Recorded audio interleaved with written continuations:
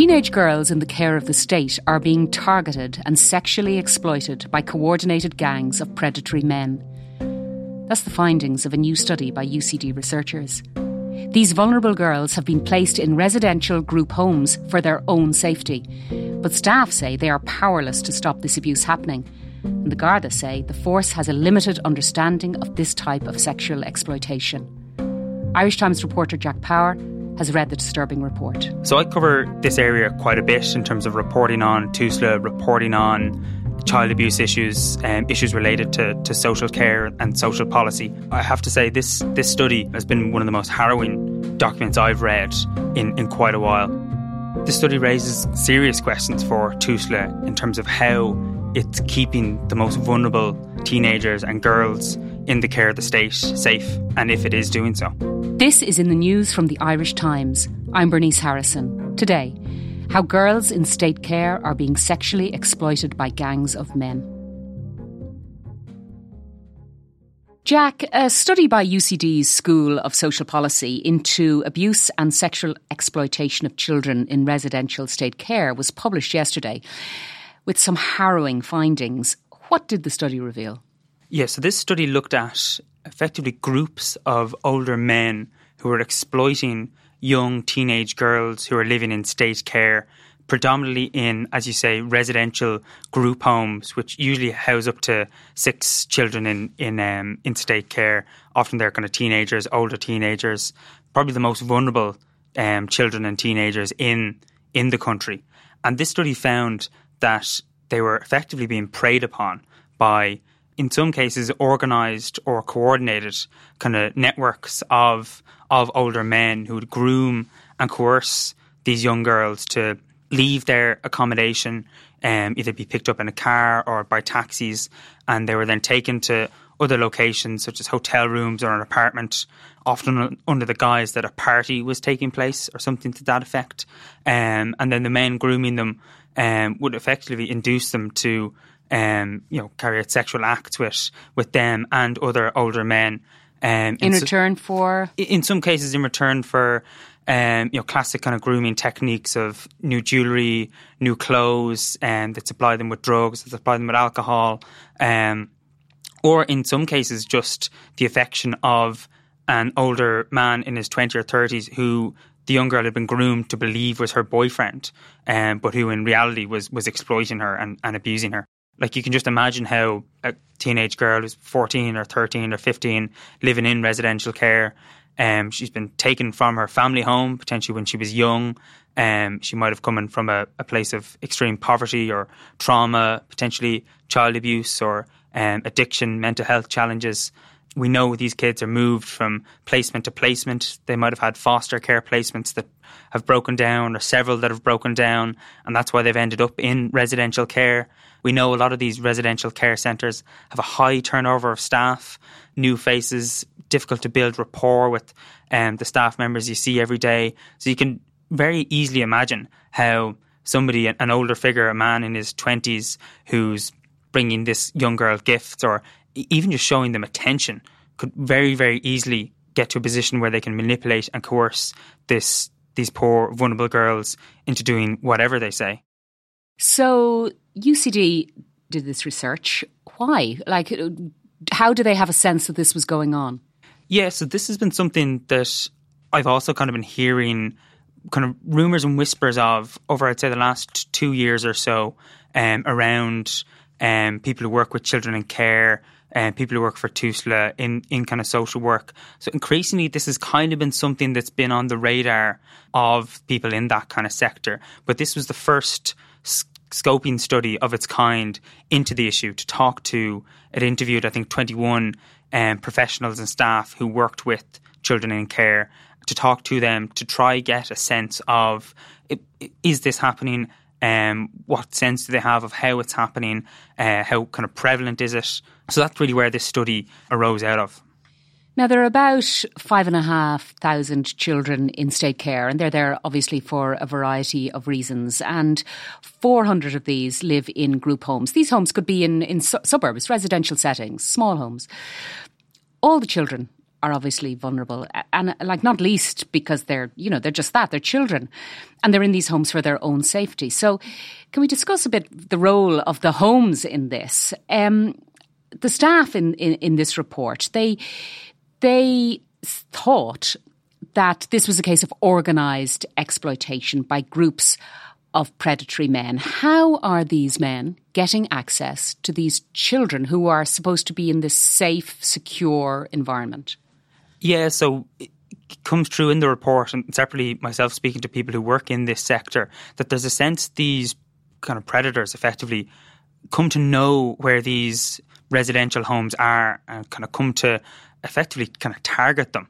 Like a lot of them could be concentrated kind of in Dublin or around Dublin. Similarly, to sometimes house children in hotels as emergency placements.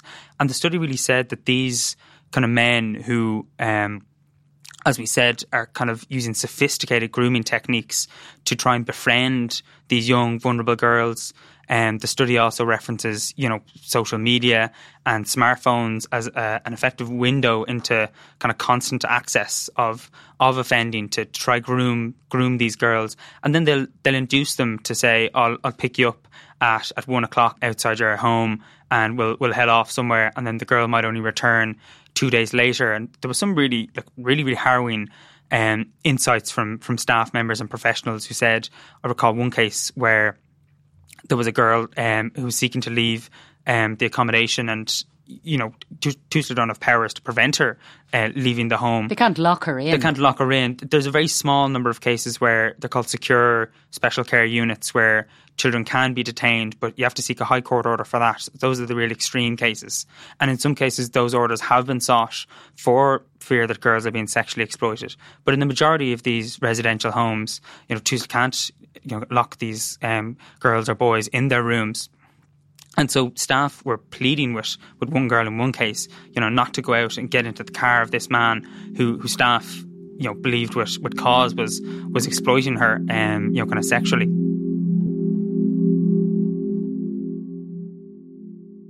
Now, one worker described it as just being at the tip of an iceberg, and that they believed the problem was more widespread. And I suppose you're saying the same, because these workers are also presumably talking to other workers in other care homes. They're talking to other people in the sector that they work. Similar to you, do you believe it's much more widespread? Yeah, and I suppose actually recently, in late last year, I think in December, the Irish Times, we published a story following several months of investigation from myself that stated that there was an investigation by authorities into one alleged abuse ring, as it was described to me, where similar to the, I suppose, modus operandi described in this study, where a group of girls were being targeted by a group of older men.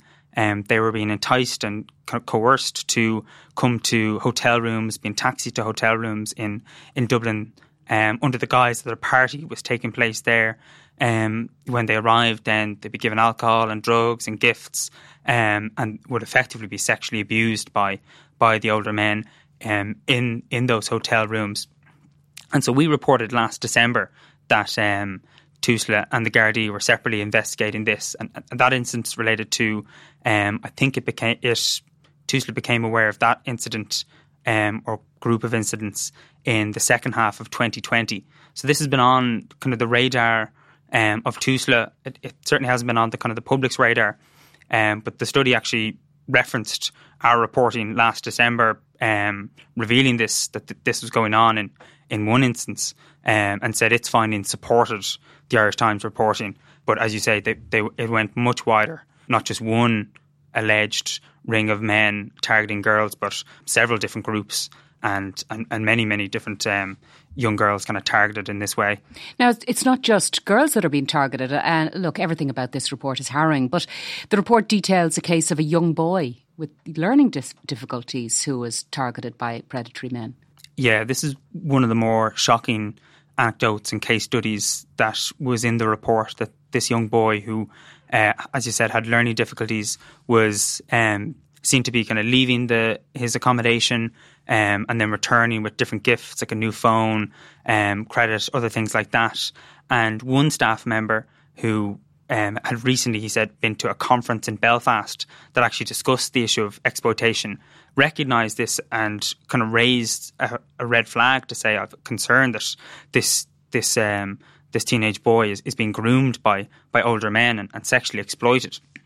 And he actually described in the report how there was resistance to moving the boy from the home under the belief of another staff member that moving him from his home would be disruptive. So that really speaks to, I suppose, and the report said this as well, a lack of training and real in-depth understanding of the mechanisms of grooming, exploitation and coercion in what is the state's child protection agency. Yeah, now we'll get onto that because the workers in these group homes, they told the researchers all this, and I'm sure they also told their bosses in Tusla, because that's the child and family agency that runs these homes.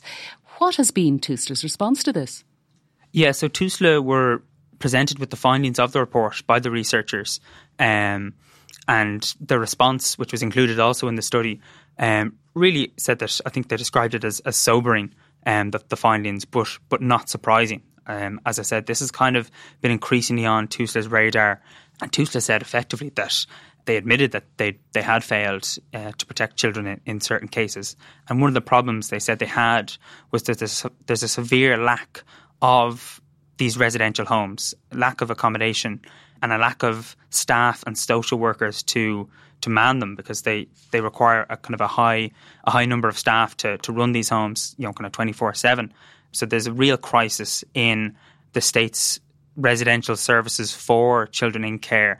And that means, for example, if a young girl is being groomed and targeted in one home where, potentially a group of men know who she is, know she's vulnerable, have started to groom her, if there's a shortage of spaces across the system, Tusla or whoever's running the home, sometimes these are run by private companies contracted by Tusla, there's no space elsewhere to move her out of that home in an attempt to, I suppose you'd say, disrupt the cycle of grooming or exploitation. And that really means that they're being left at increasing risk in the homes where Tusla and staff know that they're more vulnerable to exploitation. Now, you in the course of your work, you've had occasion very, very many times to get a response from Tusla to various issues that come up. I mean, do you find that's good enough, though? It's as if they're not taking responsibility for the actual things that are happening right now. They're saying it's part of a broader, lack of resources. Yeah, and one other thing that the Tusla have done, as I mentioned, which was in response to that alleged abuse ring that we reported on previously, which came to their attention, I think, in late 2020. On foot of that, Tusla and the guards sat down to try and redraft their policy for how they recognise child exploitation. So on foot of that, they brought in, I think, new reporting mechanisms where cases, rather than being reported as a case of a child welfare issue or a child abuse issue, there'd be a specific reporting tool for suspected child exploitation. And that was rolled out, I think, at the start of 2021, along with training. But I suppose what this study shows is that obviously hasn't bedded down as much. And as I said, it is on the radar of, as I said, I was speaking to sources in Tusla. They say it's increasingly on their radar, but it being on the state's radar is one thing. There being the resources and the understanding and the training to recognise it and deal with it and respond to it is another thing. So what does the study say about the hotels that these predators were using? Because there's a really shocking vista of these men bringing these very young girls into hotels to sexually abuse them. What does it say about that? Yeah, one interesting point in the study in reference to, as you said, the hotels where a lot of this exploitation is happening, is that staff and professionals of organisations working with children in care, they said that they'd been hearing kind of anecdotally that hoteliers were becoming a little bit more aware of this and a lot more concerned that this was potentially going on. And there was actually one line that quite stood out. It said that in some cases hotel staff, anecdotally it seemed, were afraid to report concerns or suspicions to Gardaí, for fear that a Garda car would pull up outside with the flashing blue lights and there'd be this incident in the hotel and it would affect the hotel's reputation. So I think that also speaks to, something that it's not solely the job of TUSLA in terms of child protection. Other companies, other organisations, and the public, in general in the community, have a responsibility to child protection, and that's certainly something that came through in this report. Now, the Garda National Protective Services Bureau, it has accepted that there is limited training for frontline Garda in this area of exploitation. Now, it's one thing accepting that there's limited training. Do you get a sense that there's anything happening with that? Yeah, so in terms of the Protective Services Bureau, for people who wouldn't know, it's kind of the unit of the Gardaí that deals with sexual crimes, basically. And one period of reform that they've undergone is divisional protective services units are kind of being rolled out across the country. And, from speaking to people who deal with those guards, they're always very, very well highly regarded in terms of dealing with instances of sexual assault, sexual abuse, child abuse. But that's one kind of side of it. The other side is the ordinary guard patrolling the street, or who might be the first responder to an incident, or who might be the person who responds to a report that a young girl has gone missing from a Tusa residential home and locates her and brings her back. It's one thing for the specialist Gardaí in the protective services units to have training to recognise this. What probably needs to happen, as this report says, is that all Gardaí, right down to the Gardaí patrolling the streets, in Garda stations across the country, really need to be better at recognising the signs of sexual exploitation, recognising why and how. That it's not a girl who's just run away for the night. Yeah, and this report also, it kind of said there was an element of victim blaming in some of this, even from staff working in child protective services, that there was a kind of still a failure to understand what goes on behind or before a girl agreeing to get into a car or a taxi and go to a hotel room to go to a party with her, quote unquote boyfriend. Like, there's a very sophisticated and at times lengthy grooming process that might have started with, somebody befriending them on Snapchat, or somebody buying some alcohol for them or giving them some cigarettes, that then after a period escalates to incredibly sophisticated coercion and exploitation.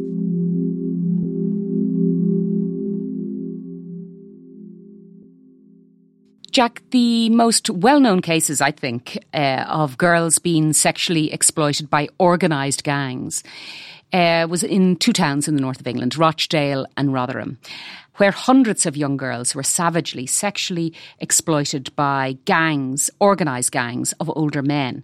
And that went on for, more than 2 decades. The researchers name those two towns in the report, and they say that it's hard not to draw parallels with what's happening here, with what happened there. What do they mean?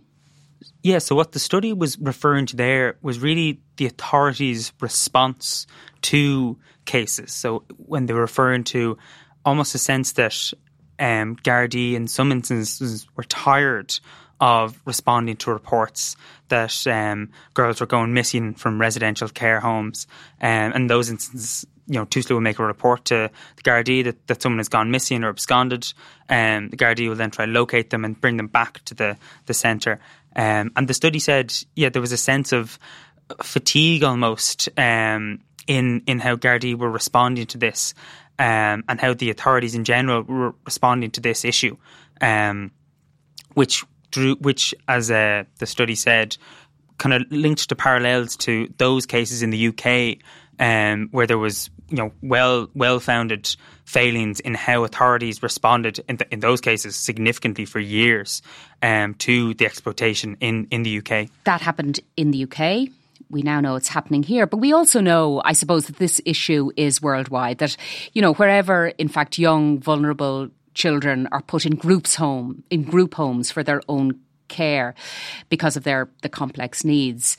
And it's very difficult to protect them. Like in April, there was a similar study to this Irish one. It was from the University of Melbourne. And it found widespread sexual abuse of teenage girls in care, and said that children in care could be so easily exploited by older men because the men would entice them with drugs, usually cannabis, very easily to get them to come out of the group homes, to meet with them and so on. And in Australia, there's various initiatives. There's one which I think sounds interesting. It's called DICE. It's Disrupting Child Sexual Exploitation. It's a project. And that Melbourne University study, it recommends what police can do, how the care services model can be changed. Are there any recommendations in this study? Yeah, I suppose the main recommendation of this study is really actually that more work needs to go into investigating what's going on here. The researchers cite that they have grave concern for the safety of young people in state care as a result of this. And they're calling for the Health Information and Quality Authority, HIQA, who's kind of the healthcare services watchdog, who also inspects TUSLA services. They're calling for HIQA to conduct an immediate investigation into the issue of organised exploitation. And they also call for more in-depth research. As I said, this is a scoping study, an initial piece of work. The researchers said they'd like to see a more prevalent study, which is kind of a much more in-depth look at hard data and figures of exactly how prevalent this is. And on foot of that, I suppose, they'd hope for, kind of serious reform in and wake up even still in how TUSLA and the Gardaí respond to this issue and really get to grips with this issue. That's it for today. For more reporting from Jack Power, subscribe at irishtimes.com/subscribe. I'm Bernice Harrison. This episode was produced by Declan Conlon. In the News, we'll be back on Monday.